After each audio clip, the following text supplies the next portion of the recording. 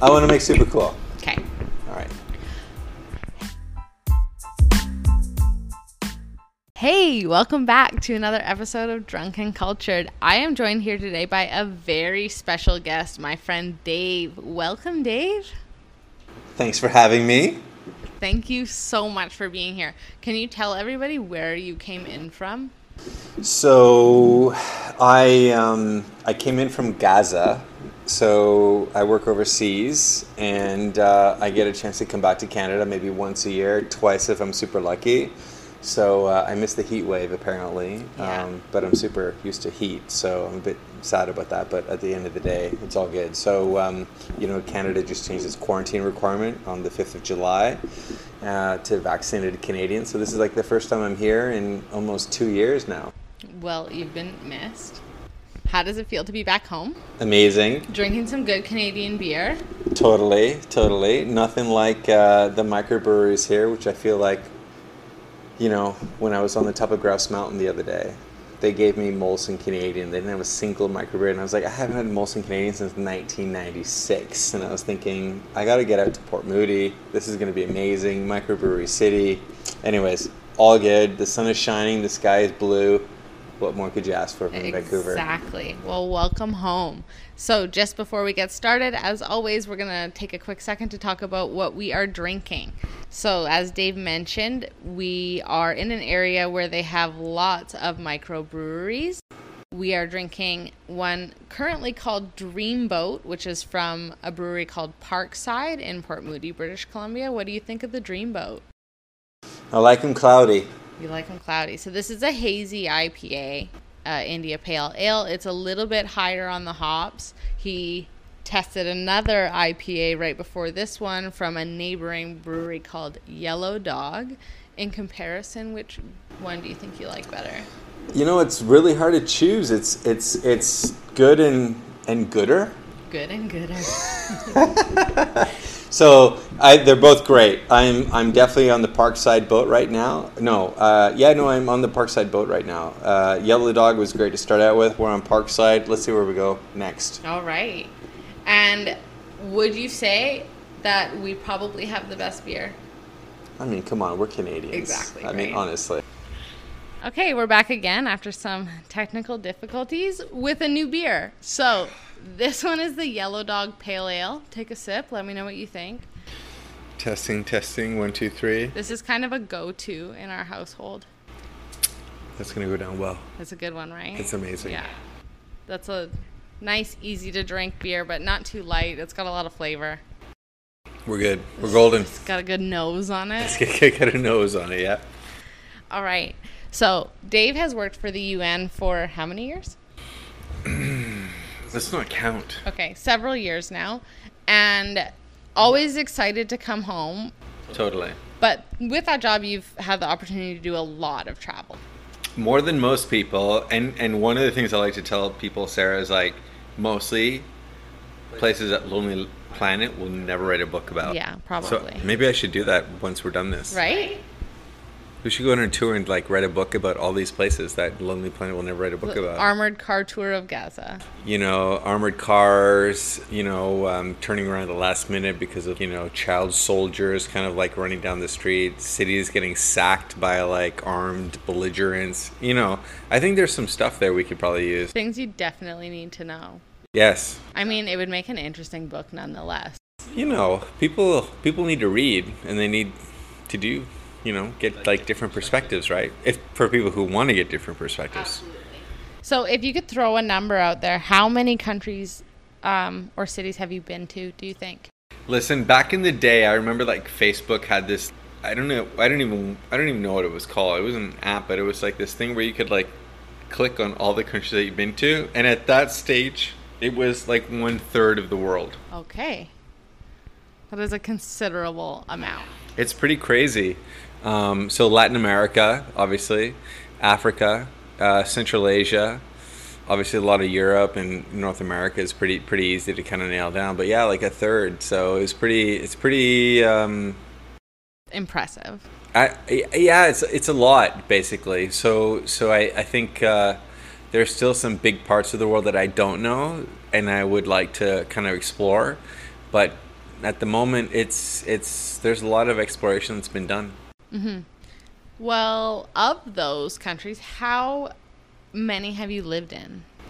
Wow. I think I'm in Gaza right now working for the UN. So I think this is my 17th duty station. So I've had like short-term and long-term missions. So it could be anywhere from like going on a posting for a few weeks to sort something out, or actually living in a place for like multiple years. So 17 locations is where I've sort of worked/lived. Or had a base and had to do short-term missions, kind of checking stuff out. So most of that is I think the closest to home for us is Haiti, but everything else is pretty far out there, like Ivory Coast, Uganda, Goma, Democratic Republic of Congo, Kenya, Pakistan, Afghanistan, Sri Lanka, Timor-Leste, which is just north of Australia and stuff like that. So it's pretty all over the place. Well, and then even outside of the UN, like you're from the East Coast, you moved to the West Coast. Totally, yeah. Also lived in Florida and Boston. As of now, you've spent some time there, yeah, for sure. Yeah, no, it's really pretty neat to go to so many different places and see different. I like the cultures and contexts and different challenges that you got to sort out in the different places that you go to. So I remember when I was a banker back in the day. I did corporate finance, in Vancouver for almost 10 years. So I have my 3 C's. So I tell people, like, why do you do what you do? I'm like, well, context, culture, and challenge. It's pretty. I mean, amazing what you can do here, but like, imagine what you're doing here, and put yourself in like another country, and can you still do the same thing to the same level? You're kind of doing that, but to a greater level. Like a greater level in the context that I'm in. So you're trying to make the world a better place. We talk about like that kind of stuff, but you're trying to make a better place for the people who are displaced or have some kind of need, and you're trying to like address those needs and make life better for them. Mm-hmm. Life better for them is still like falls short of like where we're at here in wonderful Vancouver. Yeah, definitely different quality of life. Of the places that you've lived, what are, if you have a favorite or some of the favorites, maybe some of the places you wouldn't want to live again? Yeah, it's super interesting. You get different vibes from different places. So, and I have grown to kind of appreciate that I have like man memory. So I selectively get rid of everything that was not a great scene, and I have good memories otherwise. So look, I have like pretty funny moments of different places, but because of the people that I was with. Like for me, when you travel, so much of what you travel, when you're seeing stuff, it's like one thing to experience it for yourself, but also experiencing it with friends. So I remember we were in Morocco, and I'm like, well, let's try everything, right? So we're in this place called Fez, which is like an ancient city, and I think it's where the first university was ever kind of established in the world back in the day. And we're sitting down, we're eating with a friend of mine, and my friend's like, what are we eating? And the guy's like, well, we're having pigeon pie. So it's like, I'm like still eating, and all of a sudden my mate starts like, having like a heart attack in terms of what we're eating. So I think like favorites are really linked to memories, and that kind of comes out. But there are also memories that are like not so, it's kind of surprising, I guess, right? So I'll never forget when I was based in Oslo, Norway.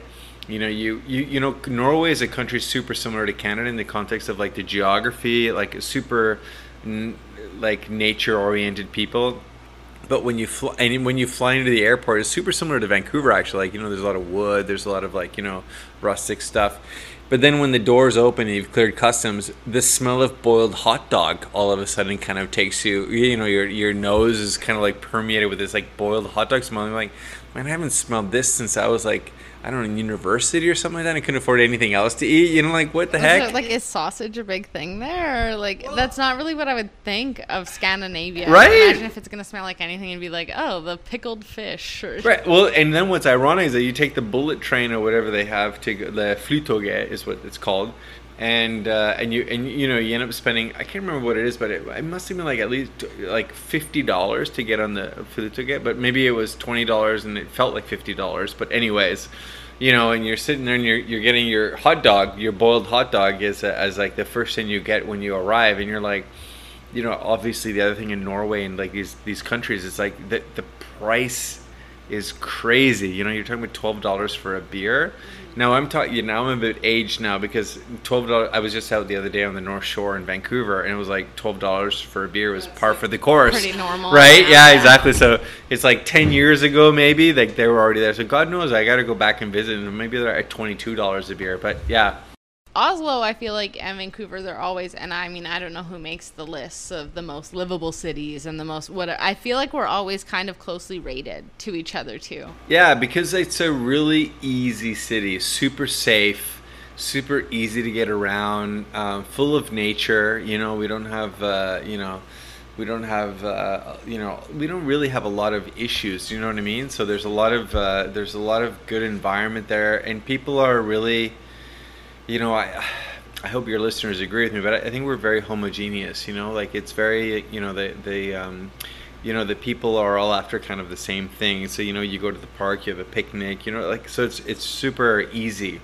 It's really easy living, and I think that's one of the reasons that makes Vancouver and a lot of like Nordic countries sort of the best cities to live in. It's just security, strong education, strong healthcare. And you know, people are just pleasant and happy. Just generally nice. Totally. So, of the places you've lived, is there anywhere you're like, I hope I never get stationed there again? Or, I mean, I feel like living in Gaza is kind of probably difficult as it is. I don't know that there are many other places that, yeah, I mean, I feel like it's got to be stressful on your body to live there, almost always living in war. I mean, it's super interesting because, you know, your risk, you know, your perception of risk and how you assess risk is totally different, you know, when you're doing like those kind of things. So I got to tell you that I was incredibly surprised at how fulfilling living in Gaza was. You know, like the people that live in Gaza, the Palestine refugees that are in Gaza, super educated, super motivated, super innovative, and really up for a challenge. And I didn't expect that, you know, for people that have been under a blockade since 2006, oppressed. I haven't, like, you know, I have people that work for me that, you know, are 40 years old and they've never left the Gaza Strip. I mean, can you imagine? Like, can you imagine? I couldn't. Leaving a 50-kilometer radius, basically, of your home ever. You know, and like your parents would have been able to move around, but you can't. So I was, and I had just lived in Jordan for quite some time before then. So, you know, I always tell people, like, you know, the one thing that was amazing about about Gaza for me is, you know, the operation that for the United Nations there, you know, we spend around $460 million US a year in providing basic services like a government would to Palestinian refugees, 13,000 staff, you know, health, education, food security, and all these kind of things. And it's incredible at how motivated they are. And now I didn't have that same sense in terms of organizational culture and really rewarding work experience in many other places that I've worked in. So I was pleasantly surprised by that. So I really think that Gaza was it was really surprising. It was really great. But there are other places like, you know, when I was in, you know, for me, when I was in Jalalabad, Afghanistan, like my main memory of that was, you know, not eating the greatest food and ending up, you know, on a toilet for like 3 days. Oh yeah. Yeah. So you know, sometimes your sense of like what was great and what was not great has nothing to do with like the culture, context, or challenge, or it just has to do with like some terrible thing that happened to you and you're like, oh man, I'm never going back there. Yeah. Never eating those tomatoes again. For sure. You're easily the most well-traveled person I know. Off the top of your head, approximately how many countries? I've got to say it's like well over, well, what's a third of the world in terms of like countries? Like what is that? 100 and there's like, member state-wise, there's almost 200, so it's a good chunk. So like I have to say that I'm least maybe it's easier to do what I'm not familiar with. right? So all of those like Pacific islands, you know, in the Pacific Ocean and stuff, like I don't know that. I haven't like done Samoa and stuff like that. Haven't done, like, there's some big places I'd like to go that I haven't been to. Like, I haven't been to China, haven't been to Japan, haven't been to Australia, which is pretty, you know, pretty epic in terms of not being able to go there. And South, I'd like to, in terms of Africa, I've seen like a lot of sub-Saharan Africa, a lot of the Great Lakes district of Africa, but I haven't seen South Africa. Yeah. So, you know, that's, you know, a bit odd. But you know, I'm pretty familiar with like Latin America, Central America, and North America. So, and most of Europe, you know, we all travel to Europe and stuff like that. Super easy. So I think you know, there's a lot to be had still there in terms of Asia Pacific. Yeah. Mostly. Do you have, like, to travel for leisure, do you have a favorite place that you've been, or anywhere that really stands out as like somewhere that you loved?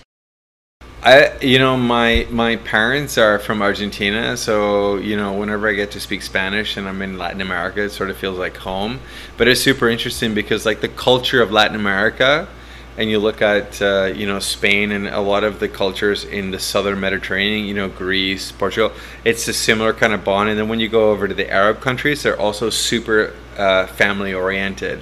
So it's interesting that we're like talking different languages, but like that element of family, it's super common. And so you can sit down, you know, when my colleagues invite me for a dinner and there's 3 generations at the table, like, you know, we don't see that so much in Canada. I mean, maybe in some sort of subculture, you know, in terms of our healthy little country, we have it, but I would say that it's for me something I recognize more when I'm like overseas, you know, whether you're in Italy, when you're in Greece, you know, with your friends, and you sit down at the table, you've got like, you know, grandma, great grandma, you know, sometimes, and you know, like the great grandkids at the table. It's super familiar, I guess. Yeah. So there's a greater respect for elders, exactly, and family, just in general. Which is interesting, right? Because in some cultures, like our culture, I wouldn't say that there's this. I mean, if you ask people, I think they would say, yeah, of course we respect them. But what do you do?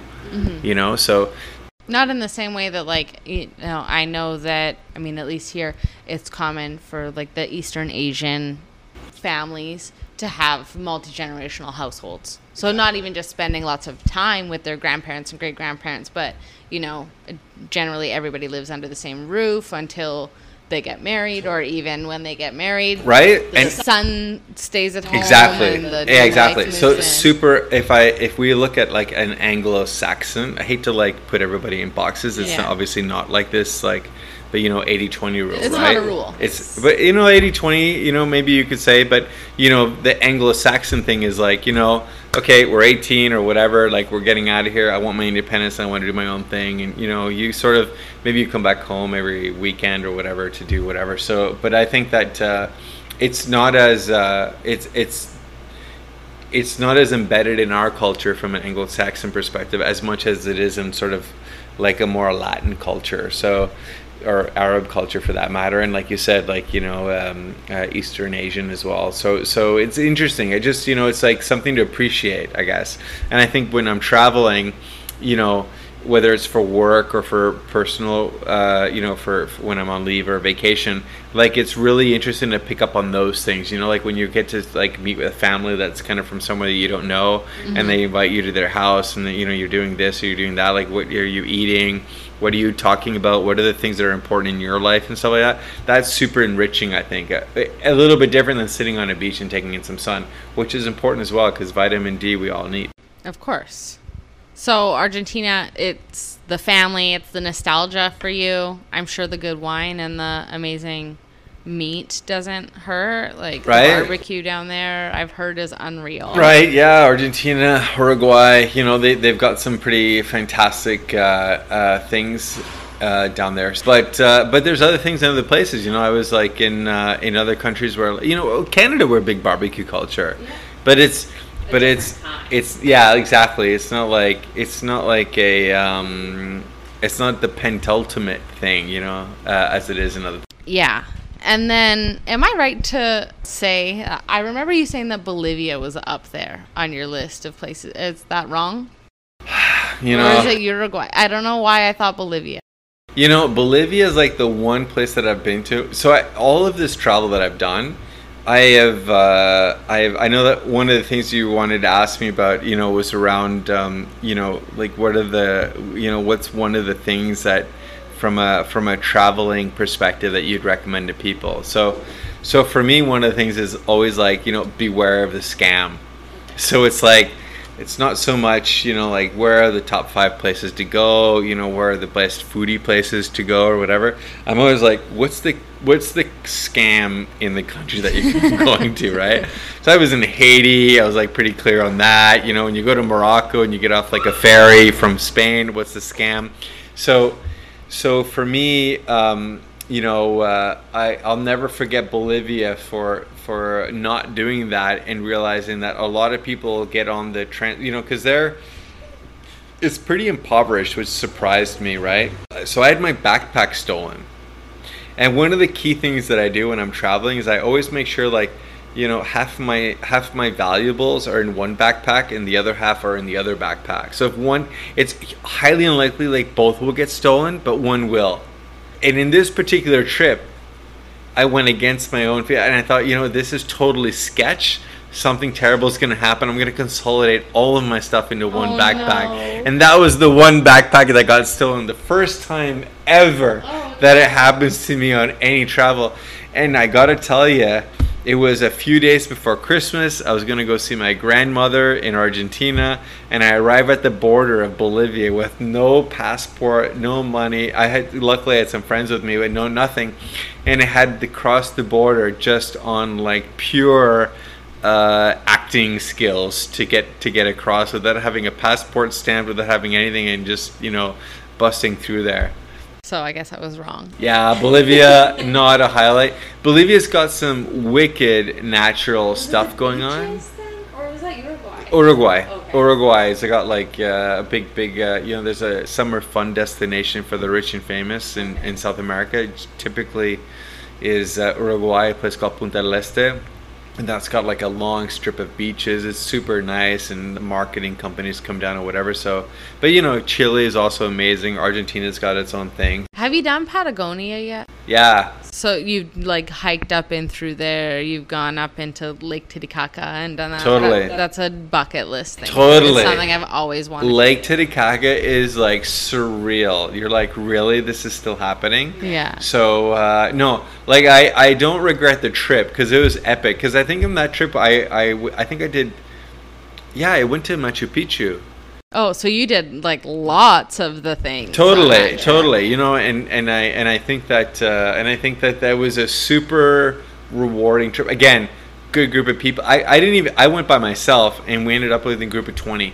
Oh wow. So we did like Machu Picchu, Lake Titicaca. I mean, there was all sorts of stuff that we did, which is kind of completely amazing. There's like the salt flats, you know, like the salt lakes and stuff like that. No, it was amazing. Like from a nature perspective, it's pretty amazing. And I assume for you, an active holiday is kind of, you get a little bit of everything. Dave does Ironman triathlons, which is unbelievable. I went and watched one, and I was exhausted just trying to get to the different points to wave hi to you as you were biking or running by. Like, it was 11 hours of 11 minutes. Totally, yeah. And basically like 11 minutes was basically when I got out of that glacial lake, and I was like hypothermic because I'm used to 40-degree weather, and it was Celsius weather, and it was like, you know, getting out of there, and I was like I felt like I was blue. It was Whistler, British Columbia, so cold. I mean, it was in the summer, but yeah, cold lake. Yeah, totally. And do you remember when like the weekend before, when I was with your mom and we were like driving down and we were driving around, there was like these signs that says beware of bears, and sure enough, on the bike route we saw a black bear going across on the running area too, over by like where I would have waved at you right before you kind of run into the forest again, right before you get to the village. I remember. Yeah. There was a bear that we saw when we were walking to the point to meet you. Thank God you didn't tell me that. Maybe that would have given me like Could run faster. Exactly. Faster or like, take me home. Exactly. So I just assume that a trip like going to, Patagonia, Machu Picchu, you get a little bit of everything in that. You get the leisure, you get the activity, the adventure, your exercise. I like a lot of action on my vacations. It's very difficult for me to sit still. Between work, I'm like always going a million miles an hour, I feel. So I think when I'm on a vacation, I like to dial that up as well. And it's funny, I don't know if you've talked to other people, but sometimes when I'm done my vacation, I feel like I need a vacation from the vacation. Yeah, I'm like that. I prefer city vacations generally, or, Europe, but it's normally something every day. I usually plan a nap in the middle of the day. Like, that's my leisure. Or, I like to go to museums and be quiet. Quiet is my vacation. Exactly. I don't know if people are excited about the quiet part. But so what I used to do is I used to go all the way to the end. Like, let's say, a Sunday. Our work days are a bit different in the Middle East. So, the work week is Sunday to Thursday. So Friday, Saturday is, in the Western context, Saturday, Sunday, right? So what I used to do is I used to kind of go all the way through, and now I've completely changed.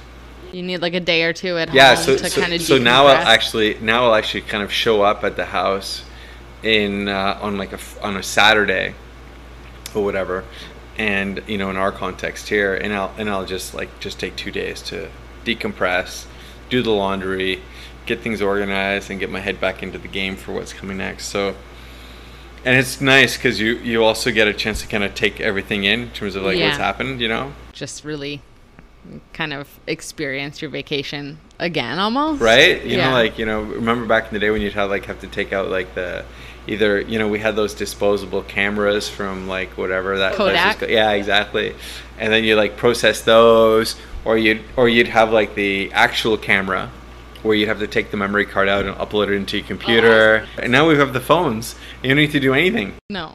Yeah. So imagine, it's so easy for people to travel these days. It's so amazing. And now, when you're going to go to Haiti, or maybe not Haiti, but, when you're going to go to Africa, you're going to go to Asia, you can read so much information about what you're going to get when you get there. When I was traveling, we didn't have any of this stuff. Yeah, you just kind of have to figure it out as you it. go, or you have to get a tour guide. And even the generation before me, it was they were using mail and going into sending freaking telegrams, right? That's crazy. Well, and I even think I know people still use travel agents, but it's wild to me to think about going into a travel agent, right? And having somebody have to book my stuff for me that. That actually seems stressful to me. I don't want to not be in control of every moment of every Maybe day. when we're 100, that'll be really easy because we don't want to do that. But, for right now, it's the fun part, right? You're I want to investigate. I want to kind of see the curiosity. Right, totally. I plan dream vacations all the time that I'm not on yet. Anywhere that you've been on vacation that you would never want to go back. So not for work, but... In the UN, you said you probably don't want to go back to the same place twice. That's a general rule. But if you were going to travel somewhere that you've been before, is there somewhere that you'd never want to go back again that you've been on? You went there on vacation, not went there for work. That you're absolutely no, I'm not going back. I feel a lot of the places that we go to, we've only been there for a week or 2 weeks, or where it's magic if you can spend 3 weeks there.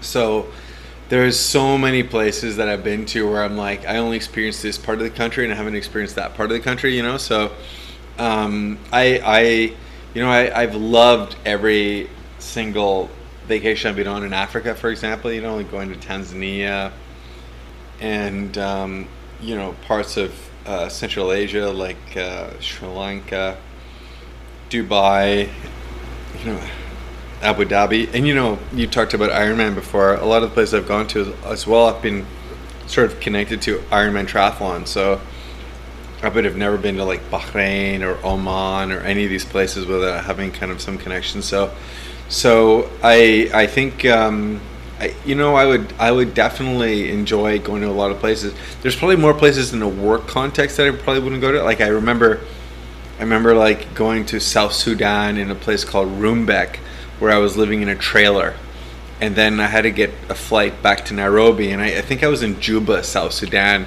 and I was like, okay, we're at the airport right now, and then basically the airport was like a clay mud strip, and they're like, okay, here's the UN plane that you're gonna go and take back to Nairobi, and it was like a 6-seater, and you get into the plane, and you're like, wow, this is not something I've been in. And then when the motor starts, the plane is like jumping all over the place because of the front of the, and then you're going down to you can actually see the same view that the pilots have, and it feels like you're going on an S all the way down the tarmac, and you're like, oh my god, this is not going to end well. And then you get up you're up and everything's fine, and then they're like, yeah, there's a funnel cloud up ahead. We probably won't make it through that, so we've got to go around the funnel cloud. And I'm like, what's a funnel cloud? Like, excuse me? What do you mean you can't fly through a cloud? So there are some experiences I remember that I would have probably not had. I remember when I was flying to Quetta in Pakistan as well. It's like a lot of mountains, and then you'd have Pakistan International Airways. I don't know if you heard, like lately there was a big fuss about the fact that apparently there was these pilots were getting instructor licenses, but they were buying them. They weren't actually finishing the whole course. Oh my God. So they got like deregistered in England. They couldn't, or whatever, in the UK they couldn't land anymore unless they verified the pilot licenses and all that. And I was like thinking, oh my God, like all those flights I did down to like Quetta, where it's like mountainous and they've got to like do a steep drop to kind of get into the thing and land. I was like, that's pretty scary. So there's stuff like that I remember more than anything else. So yeah, I don't want to. It is what it is. You're not closing the door on it. I wouldn't close the door on anything. I would also say, like, when you come out of it, you should come away with like a better sense of what you like or what you don't like. Mm-hmm. Do you know what I mean? So it should never be like a waste of time. But there's certainly, I think it's much less about places you wouldn't go back to as opposed to like places that you still want to see. Yeah. You know what I mean? Like I was saying the other day, I could probably spend a year in Italy and still not see everything that I want to see. Totally. Well, and what about like, people who live in New York City and like Manhattan and stuff like that, and they're in a particular part, but you would never get everything in. No. Never. Yeah. You can live there a lifetime. Isn't that crazy? Yeah. Yeah, that's a good point. What's one of the first things you do when you land as a tourist? Or even not as a tourist? Like when you travel to a new place, if you don't have work immediately, what's one of the first things you do when you land? Well, I told you about the scam thing, right? Yes. So it's like, beware of the scam. Yeah. Tighten the zippers and stuff like that. I think right now the coolest thing that you can do is when you land, you just have to know what's up. Where do you want to go? What do you want to, where are you going? So I think the first thing that I do when I land is more about, classic stuff like, do I have the currency? All the gear we carry these days, it's like, do I have like the right travel adapter for like the electricity kind of thing? Because it depends where you go, but for me, it's like I need to take 2 or 3 of them because it's like I have no idea what plug am I gonna plug into. So usually that's my thing, and then again, it's just trying to figure out how am I gonna get out of the airport, because sometimes getting out of the airport is the most stressful part. Absolutely. Right? It's like your bags have come on, you go outside, and I'll never forget places like Haiti where there's like a throng of people, and you literally need to like pull them apart and just to punch. And I was working, thankfully, so there was like a car waiting for me and a driver. But like there's a sea 7 deep of people, and you're really trying to like get through them. So for me, it's like I just want to get out of the airport and into my like, I don't want to say like safe space, but like in a space that you kind of like where you want to go to, and you want to make a base. So that's my thing. I want my base. I want that set up, and then I want to be in exploration mode. But I guess maybe personally, I feel the most vulnerable when I'm at the airport, between the airport and getting to like the next destination. But it's so much easier, Sarah, right now than it used to be. Yeah. Because you can be so much more informed now. I feel like a lot of the stuff that we had to do when we were traveling are like, I sound like I'm 100 years old, but I assure you, I'm not. You can wing things right now, and you can just like, pop a SIM card into your like phone, get a local data, and you're like set. Yeah, even if, like having a phone with roaming, if you have to, if you're Worst in a case, position right? where you're like, I don't speak the language, I don't know where to go. And you've got this crazy Google stuff that's like, okay, if you're in the city, what do you want to do? Like, I remember being in Hong Kong, and it's like, okay, you've got a 10-hour layover, and you walked in, and they're like, okay, well, we'll show you what to. I think also Singapore does the same thing, right? You land there, and they're like, these are all the things that you can do for the 10 hours that you're here. So it's like an incredible experience, because they basically show you the whole city in a way that it's like tantalizing. You're like, okay, we'll come back, right? Whereas other cities, you're like, okay, 10 hours, what am I going to do? Do I want to venture out of the airport? Yeah. So there's some really cool places that are like geared for layovers and stuff like that. So, and I feel like they're mostly in Asia. Dubai and Qatar and all these places are super. I mean, if your listeners haven't been there, it's just like an awe to see. You're like, really?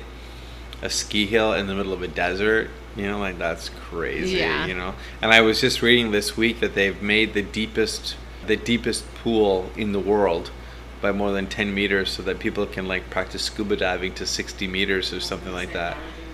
Yeah, I know, right? Like, but they basically, and they made it like an underwater thing, so they sunk a ship in there so you can do it. But it's a pool. Goodness. And they've made it also like into like a TV studio, or a movie studio. Pardon me, because everybody wants to make a movie about like underwater stuff, right? So it's just some crazy stuff like that to kind of see. I think Dubai is kind of like one of those places. Singapore also is like one of those places where you just kind of go and you're like in awe of how narrow everybody is in terms of like a homogeneous kind of like, this is the way things should be, kind of like Nordic countries, but without the hot dogs. Yeah, totally. No pork whatsoever. Because you've traveled so much for work with the UN, has that changed the way that you travel for leisure? One of the things that was really strange to me when I first started working, I would work, and in my work, you end up with a lot of like ambassadors or like, embassy staff and stuff like that, right? So, or other people that have been doing this work for a lot longer than you have. And I remember when I was in Pakistan, I was like, oh my gosh, what an awesome opportunity. I can go to Sri Lanka, I can go to like Dubai, I can go to India. Although I found out later that India is a bit more complicated when you're flying from Pakistan. And I thought to myself, why is it that all these people that are here want to go home? So one of the things that's super interesting, when you're away for so long, like I'm much closer to I can go to Europe in 3 to 4 hours, right? But I choose to fly 20 hours and come to Vancouver. Why is that? And I think it's because you just need like a grounding, and you need kind of a sense of like appreciation. So there's nothing like coming home. Yeah. And I think that's one of the things that are like, if I spend 3 weeks somewhere, I want to go home. But if I'm gonna do a week or a weekend, I'm like much more geared to going to like the country Georgia or going to like Croatia.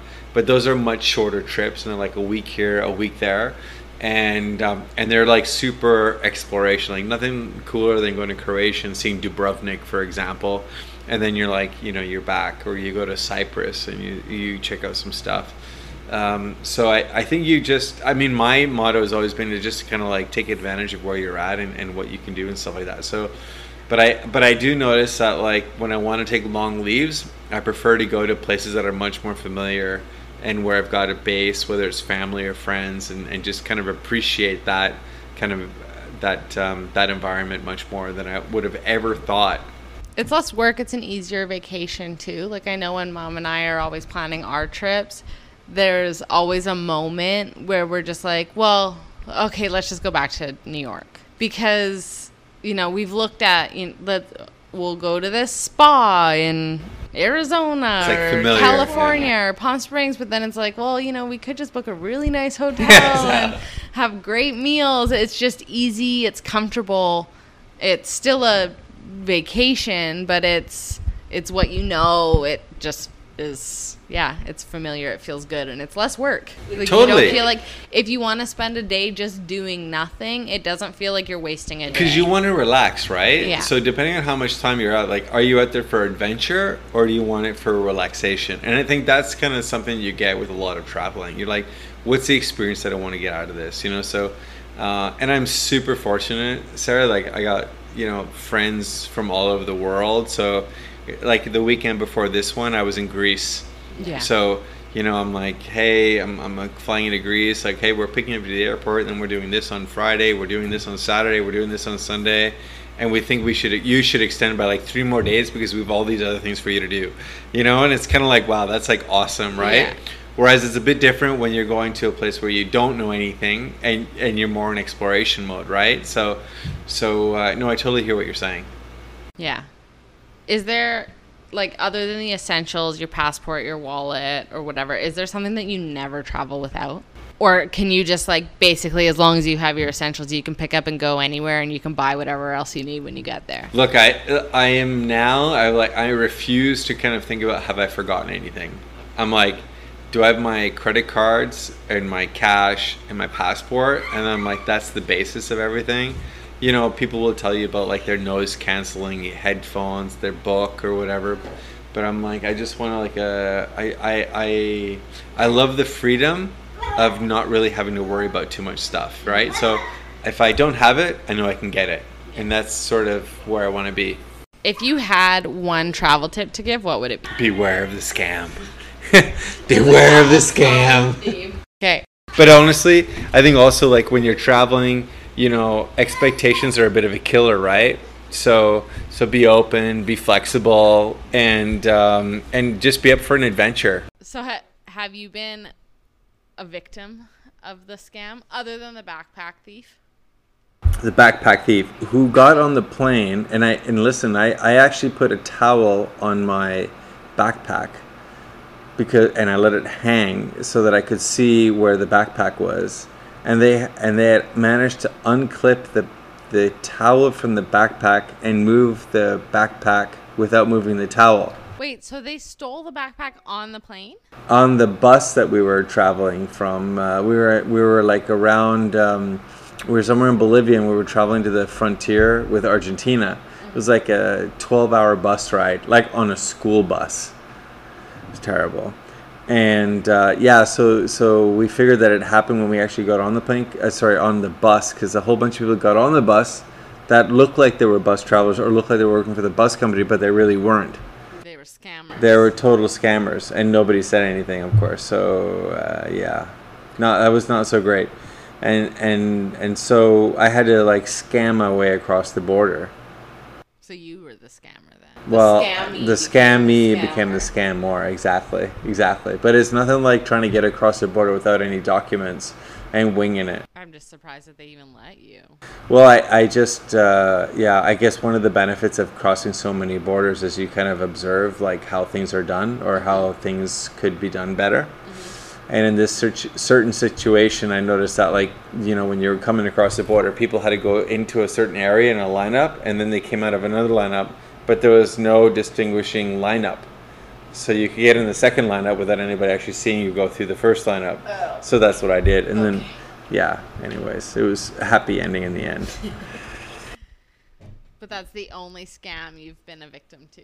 Yeah, I mean, aside from like, you know, eating fried cockroaches on Khao San Road in Bangkok, you know, I don't know if that's really a scam, but it kind of is too, because like you know, once in Bangkok, you have to do all these crazy things like eating the spiders, the cockroaches, and the grasshoppers, you know, that kind of crazy stuff. But yeah, I think that's the only one that stands out, of course, of all of my travels. Nothing like the gypsies at Termini Station in Rome that toss the fake baby in the air and steal your luggage. Yeah, no, I did have one situation where I was in Buenos Aires, and someone came up to me and asked me what the time was, and I don't wear a watch. So, and I know I don't wear a watch, and I was like, obviously, and it was a woman, so obviously the scam's going on here. And I had my backpack, but what the people didn't realize is I had the backpack under the leg of the table. Oh. So when the okay. lady was asking me, somebody came from behind and tried to move the backpack, And but the whole table moved.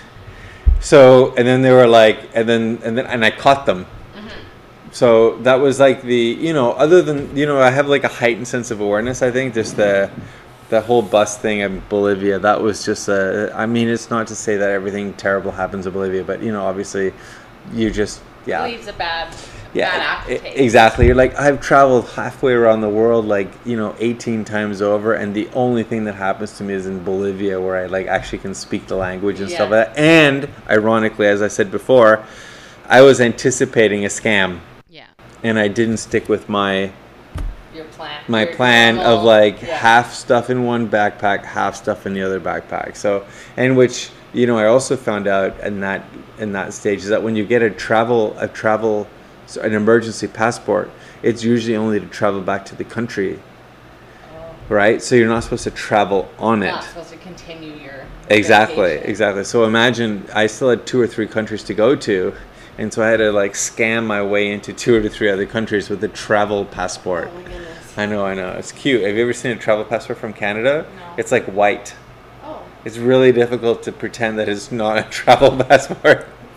Anyways, yeah. So that's the one that stands out for sure. I had a woman. It was in Cuba who came up to me. We were in Havana, and she said that she dropped her rings in my bag. Oh, she started to go through my bags. And I'm like, what are you doing? Oh, I dropped my ring in there.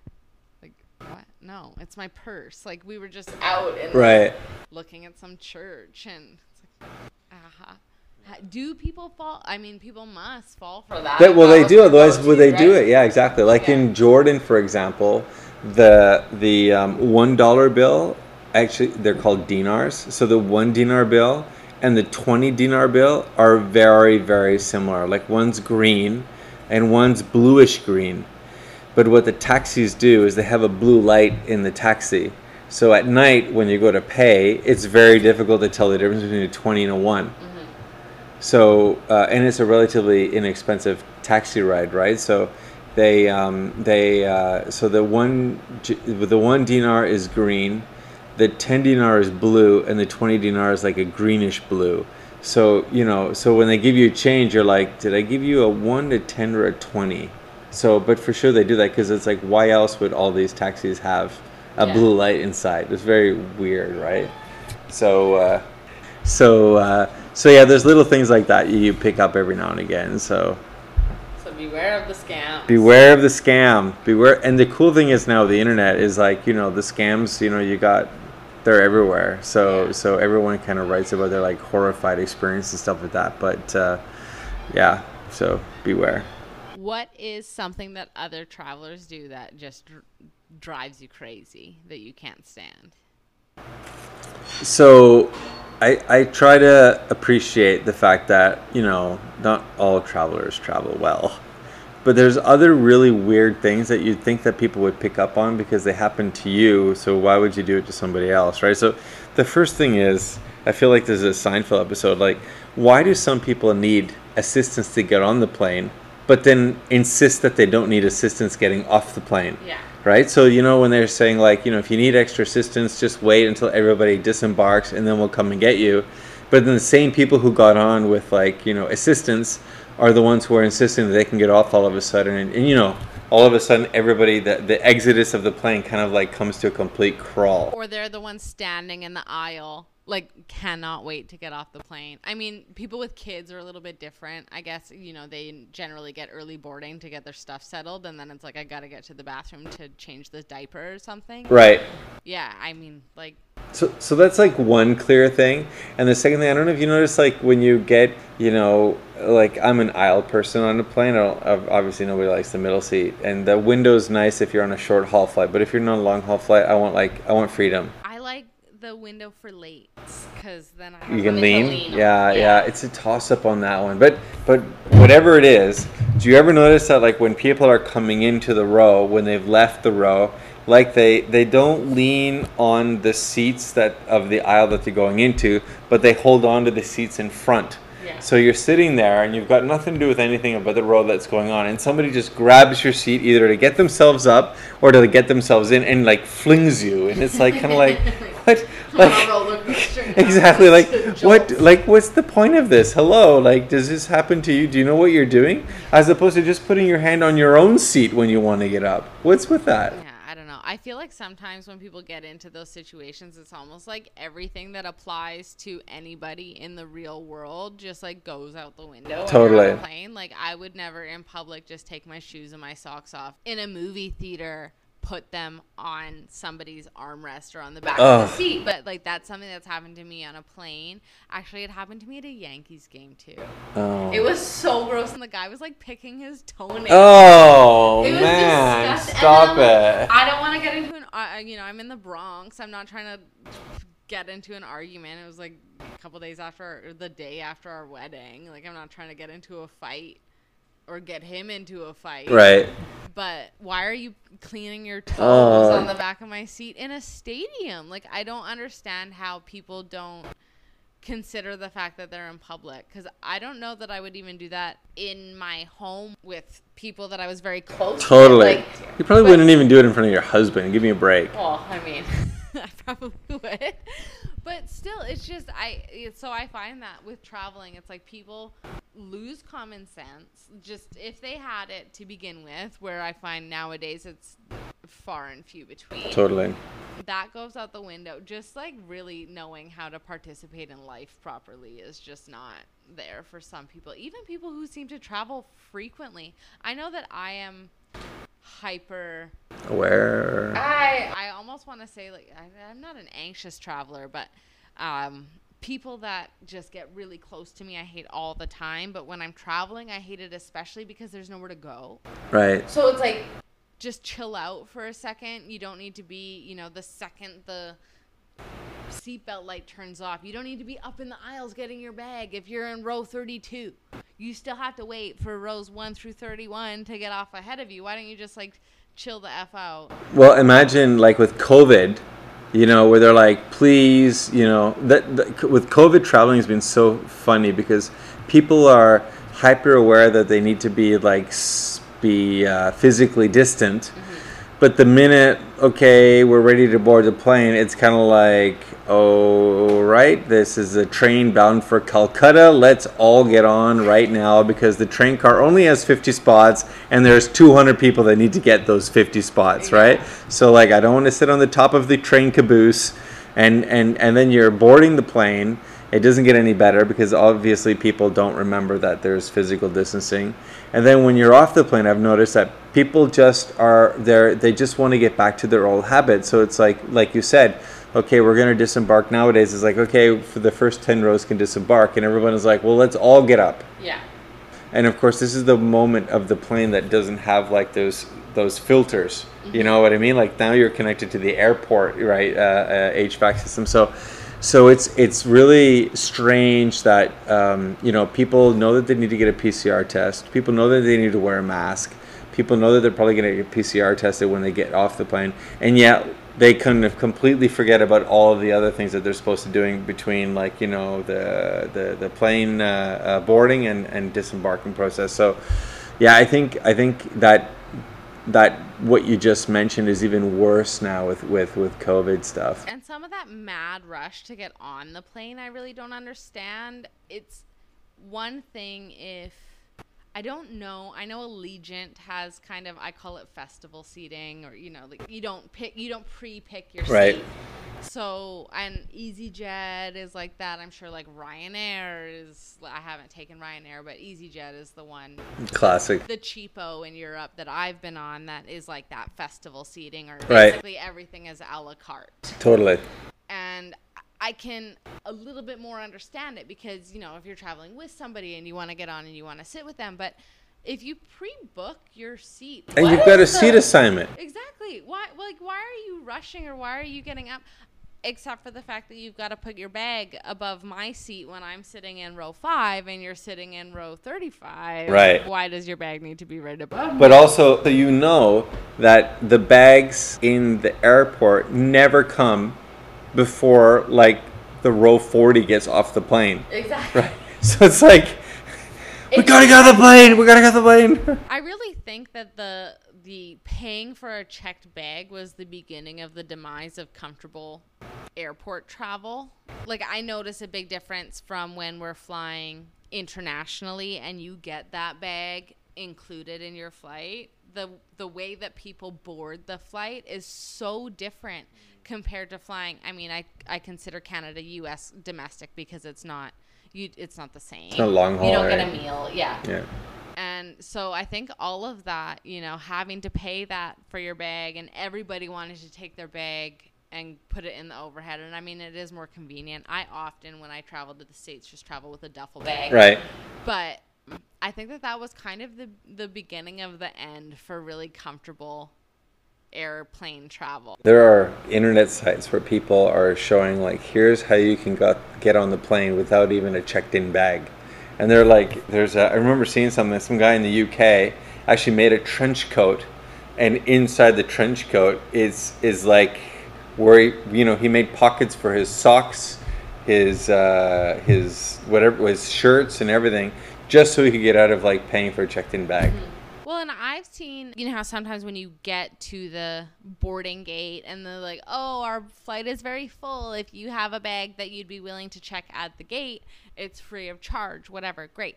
But what they should do is make the people who have the rolling luggage, not somebody with a purse or a duffel bag, like something soft going underneath. They should find the people who have the ones that are borderline too big to be above. Like, I just don't understand. It's anarchy.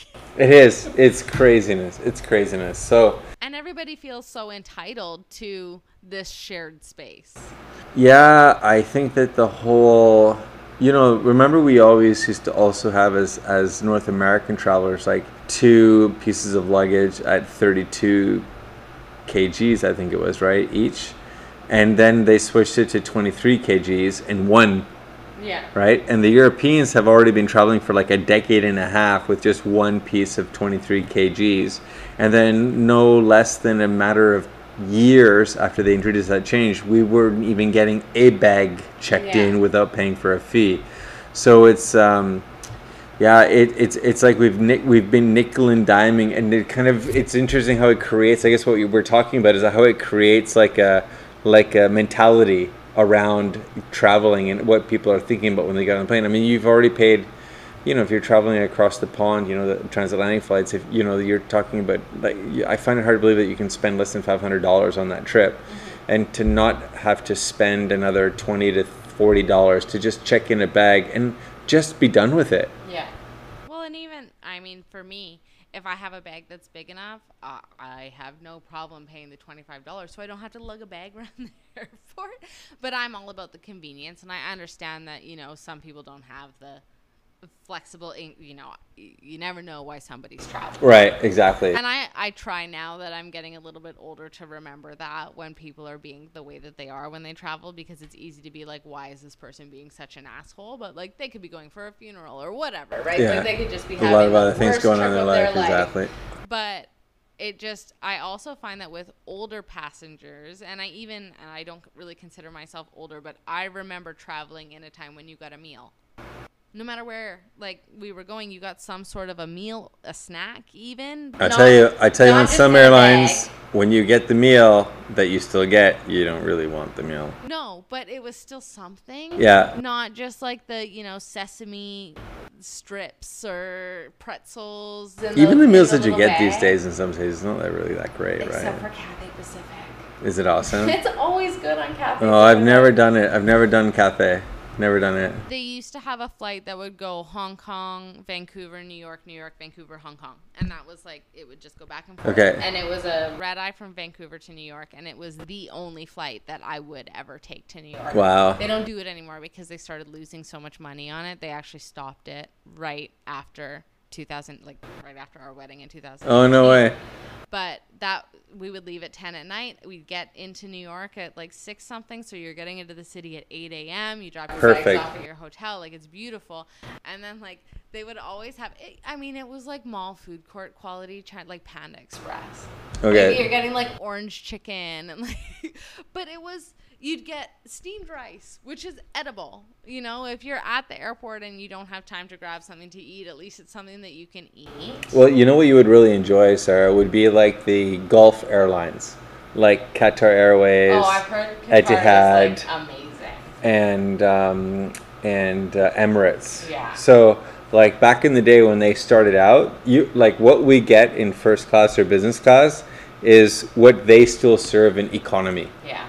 It's just... Qantas was really nice also. Oh, really? Never flew them. I've flown Qantas to Hawaii before, and it was very nice. But again, that's a flight that is intended to continue on. So it was before, when I did it, it was before they had direct flights from Vancouver to Sydney. Right. So it was Vancouver, Honolulu, Sydney. Oh, okay. And so you would get the meal. It was, I guess it's an extra long haul flight because that's like a 20-something hour flight. Yeah, I really enjoyed flying Qantas too, but I've heard great things about Emirates and Qatar. I mean, they're changing slowly, but it's been great. I mean, I when you're on a flight, I think my longest flight with these guys was like the 7th longest flight in the world. You can quote me on that. I don't know if that's really the case, but it was from like Qatar, Doha to Brasilia, like, in a direct flight. And I looked it up. I'm like, this seems like a long flight. And it was like the 7th longest in the world at the time of the schedules, right? And I was like, man, there aren't enough TV channels and food that you could pump into somebody to get over how long that flight was. When I found out that you get a champagne menu with Emirates, I was like, that became one of the things that I was like, okay, one day I just would really like to take a flight. I don't know where. I mean, maybe Dubai. I don't know, but other than that, the only other airline I know that offers a champagne menu is Air France, but you have to be in business or first. Oh, really? Yeah. Well, I mean, that kind of is interesting because in terms of like nicest airports and stuff like that, it's like, when you're going to Dubai and those kind of places, it's just unbelievable what you can do in an airport these days. Like, I remember going into an airport and the idea of shopping. I mean, they've changed the total concept of like when you're in an airport, like what do you do? So remember, like before it was you show up at the airport like barely before you can check in because there was no security back then, right? It was like really minimal, and you were done, and you did it because there was no services whatsoever at the airport. Now you show up like 3 hours ahead of time. You can go to your lounge or you can go do shopping or do whatever. There's like a Gucci, I think even an Hermes in the Vancouver airport now. We're just Vancouver. It's not like we're somewhere that has these luxury. Well, you've got a Fairmont hotel and like that's crazy. I do also think that our airport, for me, is one of the nicest airports I've been to in the world. I love our airport. I can't agree with you more. It's so welcoming and it's so like relaxing. The only thing is if you're like physically like challenged or if you're elderly, if it's hard for you like mobility wise, it's a very expansive airport for only having walking sidewalks, right, moving sidewalks or whatever, right. Like I almost feel like one tram kind of thing from security to the final gate. But again, I mean, they do have the people movers too. And on that point, why don't we start with what airport do you think is the nicest in the world that you've been to, or some? Well, like some notables. Well, I think we talked about Vancouver being pretty awesome. Dubai is pretty amazing as well. I mean, and here we're just talking about things to do, right? So, I mean, like I think cleanliness is important. Yeah. And except if you're connecting, also like that, some of those airports are pretty, yeah. Like I try and avoid the Atlanta airport at all costs. I hate getting around at the Atlanta airport. Once you're actually in the terminal, it's very nice. It's clean. There's lots of restaurants and stuff like that. But I just hated getting around in that airport. Chicago too. O'Hare is. I hate. Yeah, Chicago. No, and it's interesting too because, you like now we have so much information and you could really plan your travel. So especially if you're if you're flexible with the times, and if you're even savvy with like what kind of airplane you want to travel on and seat configuration, I mean, you can really what's the word I'm looking for, create like the itinerary that you want to fly, right? And I agree with you, like some of these airports, like, man, they are just insane in terms of traffic. Oh, Heathrow's on there for notable mention of airports that are nice to be inside, but just terrible to get around. Totally. Well, and old Heathrow was okay. It was that new terminal. What is it? Terminal? Is it terminal? Is it? Yeah. I want to say 6 or something. I used to, when I worked in Pakistan, Afghanistan, we used to fly British Airways through London, and I used to love it. And the minute they opened the new terminal, it was a nightmare, because basically, if you're going to like those kind of countries, do you remember like George Bush, the former president, was kind of like labeled the axis of evil countries. So what ended up happening is that a couple of airports, when you landed in them, you were kind of in the axis of evil terminal. Like, oh, this is where Iran, Afghanistan flights, Pakistan flights, like, not that all of them were axis of evil, but for some of us, we had this like saying that, why didn't we get to like park at the nice terminal? It was like, oh, this is the axis of evil terminal. It's like, well, like there's that one area in Heathrow that's just like brown. Like you can tell that's like, that area of the airport. That area, to, like, exactly. And that was the one that took you to Pakistan. But it brought you back from Pakistan. But if you wanted to transit to like the North America, you'd go to the new terminal. And the new terminal, I'll never forget like the sight of like 16 conveyor belts with security for people to go into on connections. How you have to LAX is like that too sometimes, where you land and you have to actually exit the airport, get on a bus outside, like where the taxis and stuff pull up, get on a bus, go to a different terminal, recheck your bags. Like you basically are taking 2 separate flights. It's not right. Even if it's the same airline. And what happened to the old days? And I'm just trying to remember what airports this happens at. But in the old days, when you came off a plane, you were already pre-cleared to go to the next flight. Nowadays, when you get off the plane, they're like, someone came up with the idea, oh, let's make them go through security again. Mm-hmm. Because, on that 10-hour flight, something could have happened, and between getting off the plane and coming to the next flight, like something else could have happened. So there are those things that that makes me really, I don't like doing. I mean, I just came off a plane. Yeah. Like what's the point of this next security check? Anyways, so worst airports though, I gotta say, it's funny that, the feeling of Gardermoen in Oslo is super similar to Vancouver. Like it's got a similar vibe. But I can't remember if we talked about it before, but like, when you open the doors, when you've kind of come in and you've landed, you just get hit with the smell of boiled hot dogs. Yeah. So that's kind of, that has always stuck with me, is like, that's not exactly the welcoming smell I would have thought for Norway. But anyways, I guess it's that or a pickled herring, because that's like a thing up there. But the airport's beautiful. And then another one, I was recently going through Addis in Ethiopia, and that airport needs a new terminal. Yeah, I'm sure. I mean, what I think of when I think of Ethiopia isn't really state of the art. It's a beautiful country, though. It's kind of funny because I remember going through there once, and it was not. I was in the newish terminal, but for whatever reason, I was in an old terminal, and I'll never forget going to the restaurant, and I basically had like a home cooked meal in the restaurant, but when you walked around, there was nothing. It was like 1980 style, nothing. What I know of the people is they're so nice. Yeah. And there's an Ethiopian woman who owns a shop down there. Okay. And like she's just so nice. And their food is amazing. Nice. The traditional food is like amazing. Like Ethiopian food is like really amazing. So it's that kind of stuck with me about the last time I went through there. I thought, I somehow got into the wrong terminal on this one. And I think the other one, like the one airport that I always was like, oh God, here we go, was in Haiti, in Port-au-Prince, because, getting into the airport was like, you were just met with, how when you get out of an airport, sometimes you're like, okay, there's going to be a whole bunch of hustlers outside, like, do you need a taxi, do you need a taxi, do you need a taxi?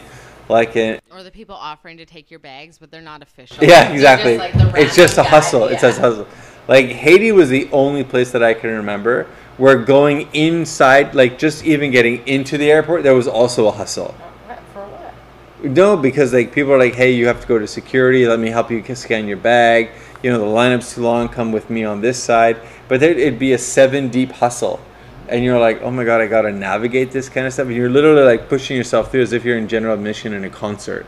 So that I was like, oh my God, I have to go through this. This is going to be terrible. Somebody save me. So those are, I've been to some pretty cool airports that are not really airports. I remember South Sudan and Juba, you know, when we're sitting on this clay tarmac and they're like, and the UN plane is coming in to pick people up, and there's like a 6-seater on the plane, and then you get in the plane, like the 2 pilots are like Russian, and you're like, oh, this is gonna either end up really well or not so well. So that was pretty cool too, when you just kind of see like a trailer on the side of like a dirt airport tarmac, and that's what it is. Yeah. McCarran in Las Vegas is also a very depressing airport. Just kind of thinking about some of my like not so great airport experiences. I don't know if it's just the leaving Las Vegas part, because you're like normally hungover or still drunk, Right. You don't want to go, and then there's still like the blinging of all the slot machines in the airport, and like without a doubt some like drunk chick or guy Right. in a wheelchair having to be wheeled to their gate, like yelling nonsense. Very depressing airport. And then one that I I thought it was a nice airport, but I hated the whole getting onto, and kind of you mentioned this before, the how leaving the airport sometimes is like such a stressful thing. I don't know if I'm pronouncing it correctly, but is it Schiphol in Amsterdam? Oh yeah, Schiphol. Yeah. So the getting onto the train, that whole circumstance to get into Amsterdam, I did not like. I hated it. Going underground, having to buy the ticket underground, like there was no option to pre-buy the ticket at that time, at least. That it might be a thing now. Not speaking the language, not really understanding, and like I didn't really realize at the time how far out from Amsterdam the actual airport was. And then you like get onto the train that doesn't really have luggage space, even though it's going from an airport into a major city. So why is there not the proper luggage racks for me? Right. So I'm kind of standing in the doorway holding my luggage thinking like, this is a really bad experience. It was one of my first times in Europe, and I was just like, I did not like that. But I mean, those are relatively speaking pretty luxury complaints to have. Right. Yeah. Like they're at the margins, right? Yeah. Like this could be done so much easier. It's like when you land in some of the airports and like a couple of them, like Paris, I remember. I mean, Paris got a few airports, but Like Charles de Gaulle. yeah, it's the signage for whatever reason is not as clear as it could be, and you're like, you know, you want to go to the terminal, and you have like 2 arrows that are going in completely different directions for the same destination, and you're like, what's going on here? Mm-hmm. And you know what's really bad nowadays at the airports is like, you know, when they give you too short transfer time, and you see the security lineup on a transfer. Like I remember being in Rome, and the lady, I'm like, look at this, you know, my flight came in late, you know, this is what I have. Is there a faster way to get through this? And she's like, that's the lineup, enjoy, you know, and hopefully you'll make your flight. Remember when they used to have somebody who knew, and I mean, I know this is only generally when you book your connections through the same airline, but when they would have somebody meet you, they'd have like a clipboard, and they'd be like, oh, you're connecting, this is your thing, and then they'd give you the express. That happens still in some places, like Okay. Istanbul, for example, on Turkish Airlines. If you're late for the connections, because they're all about feeding Istanbul with all of the connections, they'll actually have people there, and they'll escort you to your next flight. Mm-hmm. So there are some places that still do that, but it's few and far between. Yeah, so. they give you the little express thing, and then you can kind of bypass, you know, you get in the fast check lineup, or Yeah. sometimes you can even bypass security. And like that was a nice thing. It's a nice touch. So they do it in some places still, but it's not like, I don't think it's like systematically done by a lot of the big. I feel that the North American airlines especially are not really, you know, up to snuff on this kind of stuff. I mean, I know that our Air Canada gets like all these accolades about everything, but it's almost a de facto monopoly, isn't I it? kind of feel like Air Canada is still like way like back in time. Like there's not even Wi-Fi on a lot of Air Canada flights yet. They have Wi-Fi on puddle, like teeny little United Airline flight. I took a tiny little United Airlines flight from SeaTac up here. It had Wi-Fi. Meanwhile, going across to, not that that's something I don't really need Wi-Fi when I'm 30,000 feet in the air, but if I was working, Totally. like, that would be. It's a revenue generator too, Yeah. right? Yeah. No, it's a totally bizarre. I do really like the Dallas airport for connections. If I have Is that to Dallas Fort Worth? Yeah. Yeah. It's a nice airport. I like that they have like the monorail system that you can use if you want to, but it is still walkable. Like you don't have to use it. And they have pretty great. I mean, there's a steakhouse in there that is like really good. Rome was really good for food as well. Like actually, you go in there. I remember like they had like this amazing like wine bar There's two in Rome though, right? There's Leonardo da Vinci and the one that was F, like Foraminco. Yeah, or Foraminco. Fuminicho. Yeah, something like that. I was in the F one.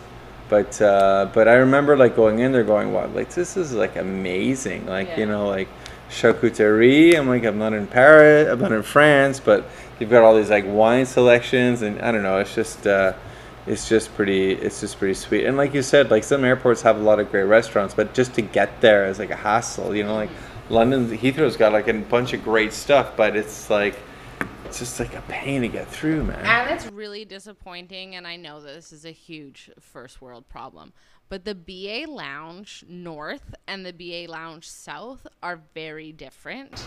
And one of them, I can't remember off the top of my head which one is so much better, but one of them is considerably better than the other one. Yeah. No, I think you're going to have to do another podcast just on lounges. Yeah. I mean, it's just, and particularly with COVID on top of that, because you've got some airlines that are like up to the, we have a service and we're going to provide the service. And you've got other airlines that are just kind of like, oh, it's COVID, we're closed.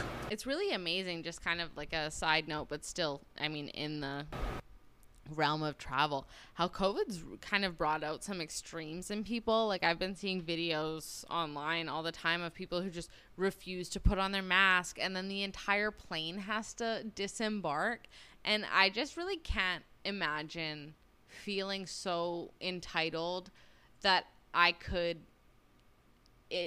inconvenience that many people. Oh, it's unbelievable. I would be so embarrassed. And it's happening a lot. It just takes one person. Yeah. And it happens a lot. And that, and then, like I said, some people are just kind of holding that water bottle there just so that they can say, I'm drinking water, and not have the mask on. So it's like, you knew the rule before you got on here. Like, what's the point? What are you trying to prove? So I don't know. Rebel without a cause, maybe. Yeah. I don't know. I think it's pretty sad. And I heard is it the FAA? That's the governing body in the U.S. that they're taking like a zero tolerance policy. So legal action will basically be initiated, up to $30,000 fines, no fly list. Like enjoy taking a Greyhound for the rest of your life.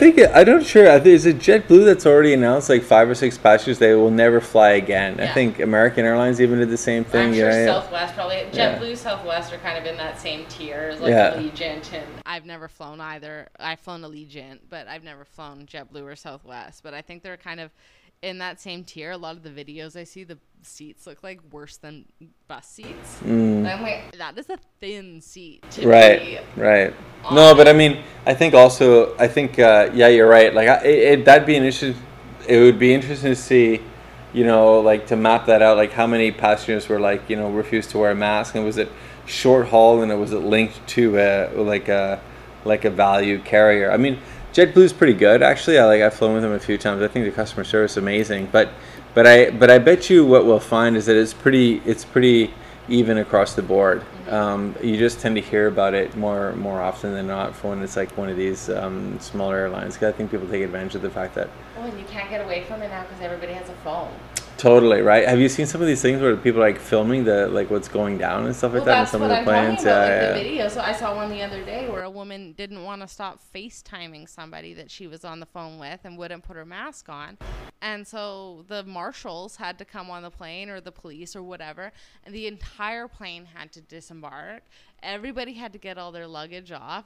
It was like over a 2-hour wait. How, what?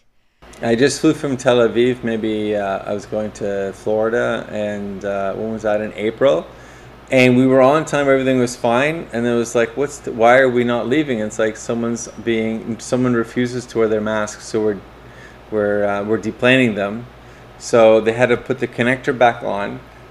So we had actually left the car park, the parking area, and then they had to push us back into the car park area for this person to get off the plane and then find his luggage and deplane and to get rid of the luggage. And I was like, man, we're on a transatlantic flight here, and we were 2 hours delayed over somebody who refuses to wear a mask.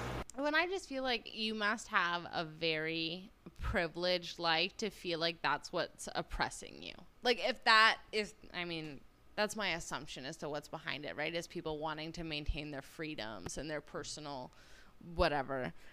Fine. You're in public. You're not in your personal space anymore. Yeah. You're in a public space. You're in actually really a private space. The space is kind of owned by the airline, right? Yeah.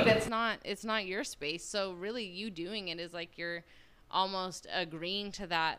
Like, what's a contract? Yeah. It's a contract. So yeah. It's a social contract, if nothing else, right? Like, be a decent human being. Nobody likes it. I don't enjoy wearing a mask when I have to, go out and do things. It doesn't feel comfortable.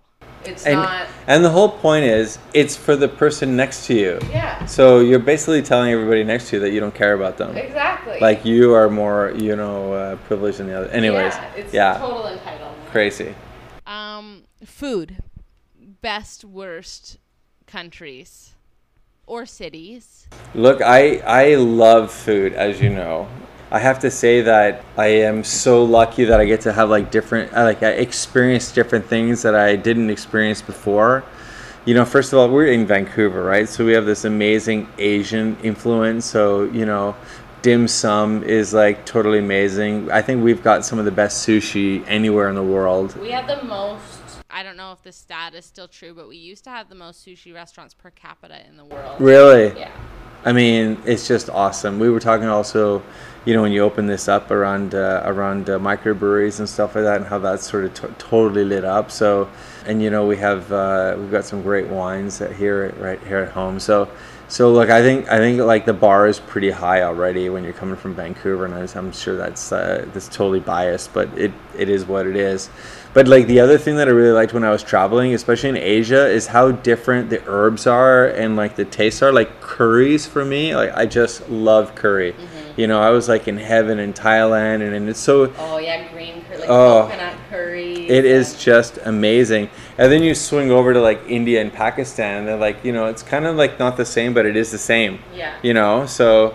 And then I had to stop eating so much bread because I really enjoy eating bread, but it's so interesting also how like bread accompanies a meal in different cultures, and then like the flatbread that we use in Afghanistan is completely different than what we use in Pakistan in terms of shape, and then you've got the Middle East. I can't remember the name of the bread that they would have in Ethiopia, but that really thin, porous, like flat bread that they have there. In the Middle East, it's called like shrak. It's like super, super thin, right? And you kind of like fold it, and it's like super easy to pick up.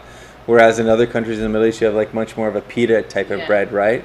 But then you swing across to Italy and you go to all these little towns and stuff like that, and they someone's making this bread, and you're like, how did you make this so amazing? And it's got like super basic ingredients in it. So, and then like the other thing that I absolutely love is when I'm down in South America, and a classic asado, like barbecue, and just with amazing meats. And Argentina's got this like little sauce called chimichurri, which is like totally awesome.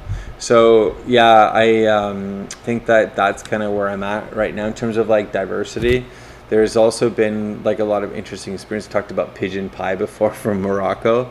That's been pretty neat. But the thing is the diversity of what's out there and what you can eat, right? I love tagine. Like, I would love to. I mean, I haven't yet made it to the Near East. Now that you're back there, like, maybe I always said that I missed my chance when you moved, because I probably wouldn't go if I didn't have a guide and somebody that, Right. you know, really knew the area. I think I have a similar feel about Russia. I've always wanted to go to Russia, but it's not somewhere that I think that I would feel safe. Yeah, Russia. Yeah, I mean, I don't know how many people will be listening to this from Russia, because I'm sure that everybody from Russia will see it. But I'll tell you, when I was there, you know, you like Range Rover sports with like blue lights on them, left, right, and center, and you're like, you know.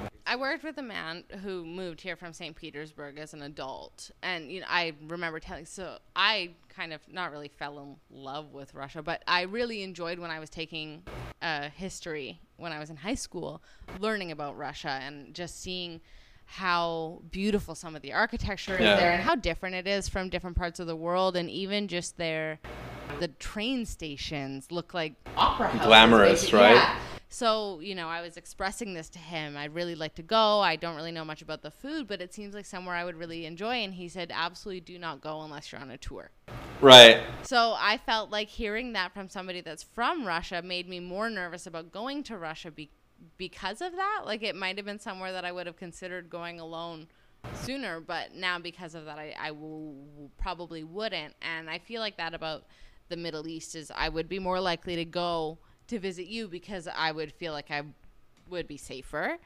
But I mean, Petra is somewhere that I would love to see in my life. And I took my parents on, like, I remember telling you the story a while back on the Indiana Jones tour. Totally not Indiana Jones, but I just kind of like threw that in there. But I'm like, you know, if you're down there, awesome trip is to go to Jordan. You know, there's a lot of Roman ruins there. You've got Petra in the south.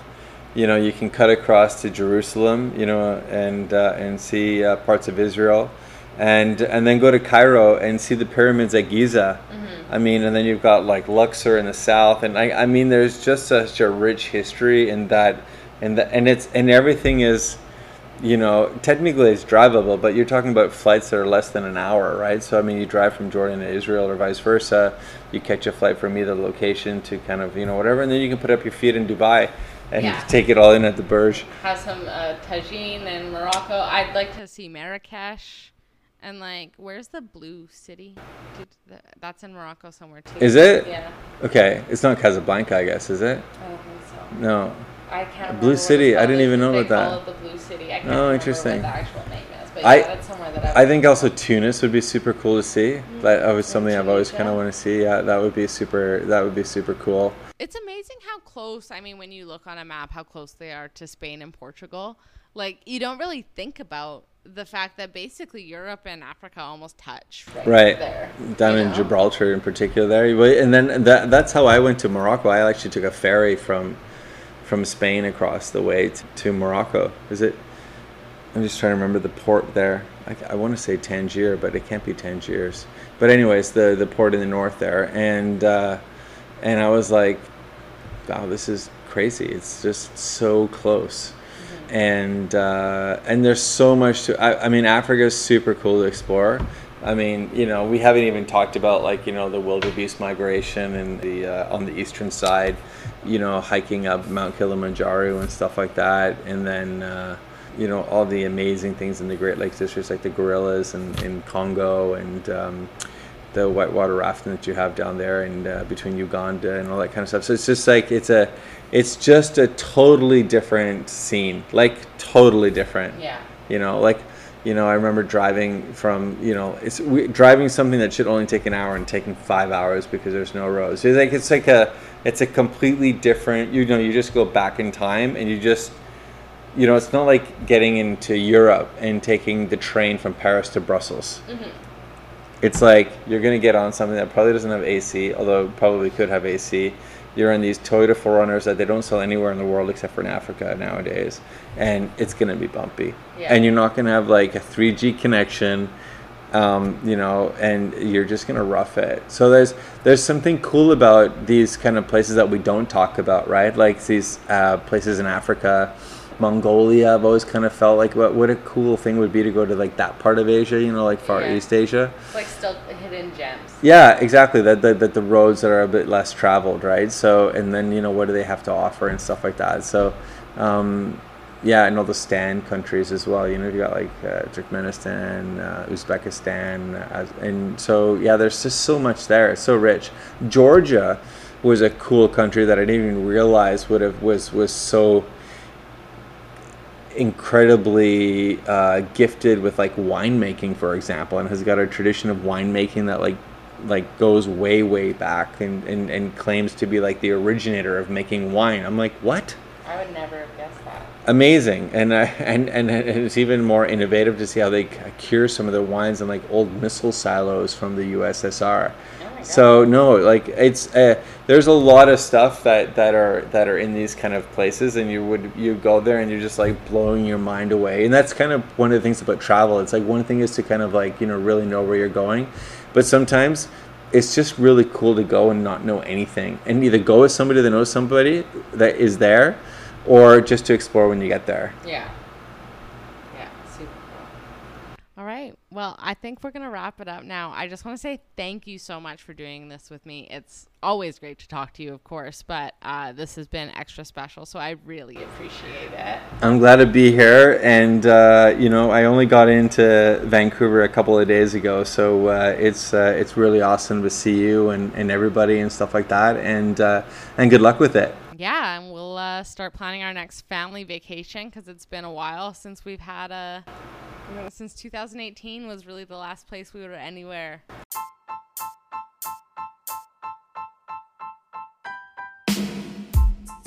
Exactly. Together. Exactly. So we're overdue. Yeah, exactly. Awesome. All right. Cheers. Ciao.